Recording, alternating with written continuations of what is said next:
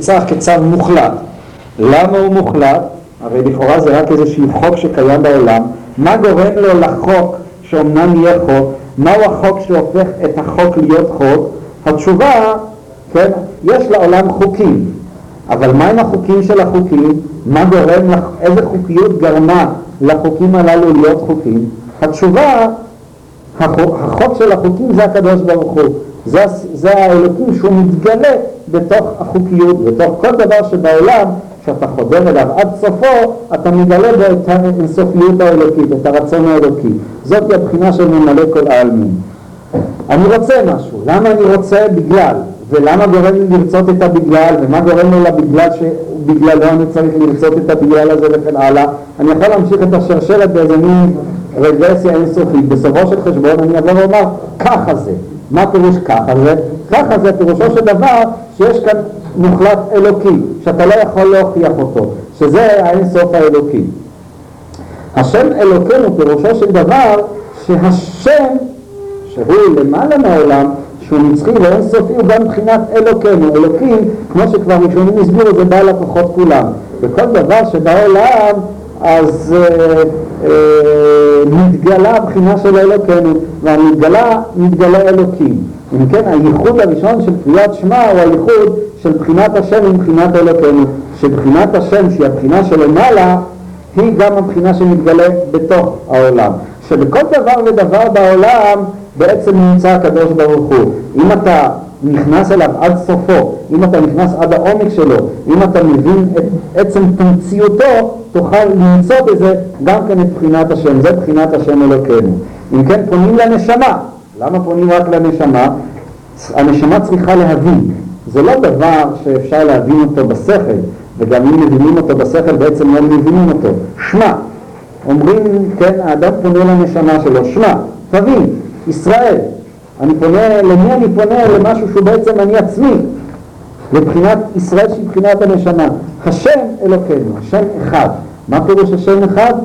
אז האדמו הזקן כאן מסביר בפירוש מאוד נועז, שזה אחד, גם הנשמה שלך היא אחד עם הקדוש ברוך הוא. זאת אומרת, כאילו אתה פונה אל השם אלוקינו, וגם השם אחד. מה שהוא מסביר שבחינת השם היא גם כן הבחינה של ישראל של הנשמה. זאת אומרת, התחלת האדם, כשאומרים שהאדם הוא חלק אלוקה ממעל, זה לא ביטוי אנלוגי, זה לא איזה דמיון, אלא כפשוטו ממש.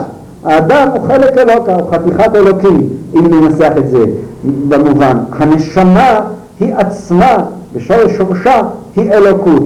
העל מודע של האדם הוא המציאות האלוקית עצמה. וזאת היא הבחינה שהאדם בעצם, הייחוד של קריאת שמע, שהוא מזהה מצד אחד את העולם, את האלוקים שמתגלה בעולם, אם ננסח את זה במונחים לועזיים, את האלוקות האימננטית שמתגלה בתוך העולם, עם האלוקות הטרנסצנדנטלית שמתגלה מעל העולם, אבל יותר מזה, הוא מזהה את נשמתו, את עצמיותו עם האחדות האלוקית. זה השם אחד. זאת אומרת, השם אלוקינו, זאת היא הכוונה של האדמו הזקן. תשימו לב, כן? מה הוא כיוון בקריאת שמע? הוא כיוון בקריאת שמע, שמע ישראל, כן? אז ראשית כל שמע, תתבונן, תבין בעמק לבך, לא רק בשכלך, אלא תבין, השם ישראל. בכלל תדע שיש לך נשמה, תיצור איתה איזה קשר, תגיע לאינטימיות הזאת, לדבוקות הפנימית. השם אלוקינו, העולם הוא לא משועמם, הוא לא ריקני, הוא אלוקינו, השם, אלוקינו הוא השם. בתוך העולם עצמו, בתוך המציאות הזאת, עם כל הרבגוניות שלה, היא מבחינת השם, היא החיות האלוקית, הכל זורם, אבל בעצם הכל קיים בתוך המציאות של השם, בתוך האחדות השווה האלוקית. השם אחד, האחדות האלוקית כוללת בתוכי גם אני, גם מציאותי שלי, גם הנשמה שלי היא עצמה אלוקות. הבחינה הזאת, וכשהוא יתבונן כך, מזה מתעורר מידת האהבה להשם יתברך. איך מתעורר מידת אהבה? למה ואהבת אחרי השם אלוקיך? וזהו ואהבת את השם אלוקיך. פירוש הוא תמיד אלוקיך. כל הזמן הקדוש ברוך הוא אלוקיך, הוא מחיה אותך, אתה חלק ממנו. כן? ואהבת, כן, כמו שכתוב, איך כתוב שמה? למען חייך. איך התחלה של הפסוק?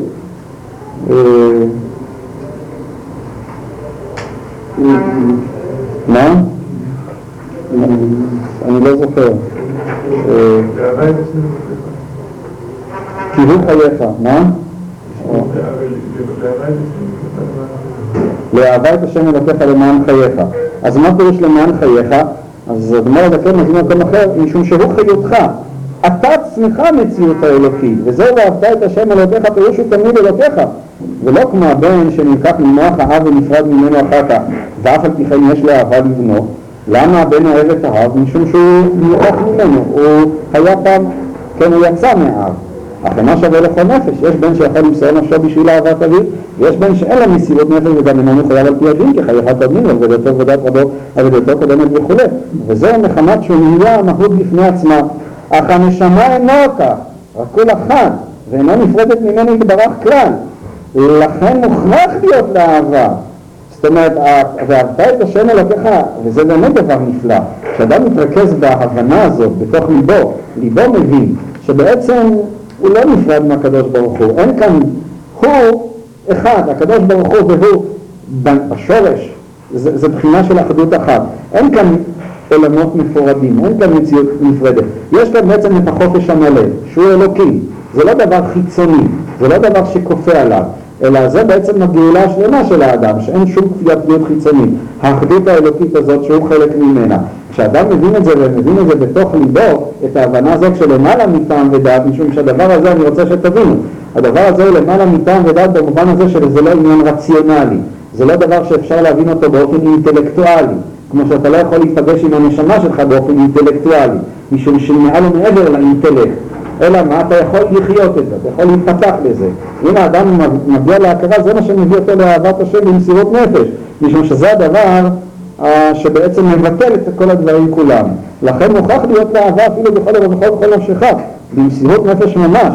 וזהו אהבה של מחמת שהשם אלוקיך יש בכל אחד ואחד מישראל, אפילו בקל שבקלים, כמאמר אף על פי שחטא ישראל. אך האהבה היא מסופרת אצלו, כל אדם יש לו את ההכרה הפנימית הזאת שהשם הוא אלוקיך. כמו all אומר שהשם אלוקיך לא במובן שהוא אדם דתי, אלא במובן שהשם אלוקיך במובן העצמותי. לכן צריך לעשות תשובה, להסיר החושך ולגלות מצפונו, וזה שובה ישראל. וזה אני אדלג, אנחנו כבר צריכים לסיים רק את הסוף, וזה פירוש ממעמקים, זה בצד השני.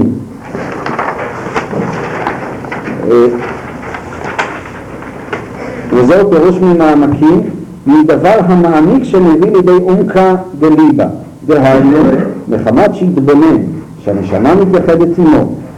כן, הנשמה היא זורמת לתוך כל התודעה העצמית החיצונית שלי. אותה נשמה שבעצם אני לא יכול להבין אותה. וחלק מהנשמה נראה בגוף, והוא רחוק מאוד מהשורש שלה, מחמת החושך והענן. זה מביא לידי גילוי עמוקה דליבה שיוצא רק התגלות אלוקותו יתברך, שיהיה מלוא כל העולם, מלוא כל הארץ כבודו, על ידי תורה ומצוות וכו'. זאת אומרת, מה זה תשובה? תשובה, בעצם מה מתרחש בתשובה? היא מתרחשת בהתבוננות הזאת. אתה מתבונן שא' שיש לך שאתה בעצם משהו הרבה יותר גבוה, כן? אותו שורש של הנשמה, אבל יותר מזה. שורש הנשמה הזאת הוא בעצם מתגלה בתוך כל החיים שלך, גם בתוך החיצוניות עצמה. ושורש הנשמה הזאת עצמה הוא בעצם חלק אלוקה, כפשוטו. ההתבוננות הזאת היא תשובה, היא, כן, ממעמקים קראתיך השם. כשאדם מתבונן באותה התבוננות, כמו שהוא מתאר גם לפני כן, שבעצם הוא נמצא בגלות, הוא נמצא בירידה עצומה, משום שהתודעה החיצונית שלו לא משיגה את מה שהוא באמת. עצם המחשבה הזאת היא למעשה ממעמקים קראתיך השם. האדם צריך לחשוף להגיע לעומק האמיתי שלו, לאותו עומק שכאמור הוא לא יכול להגיע אליו באופן הרציונלי. זה היישום, נאמר, הנפשי והעבודה של העניין התיאולוגי הקודם. יש כאן עצמות שהיא למעלה מהשכל, היא איננה בחוכמה.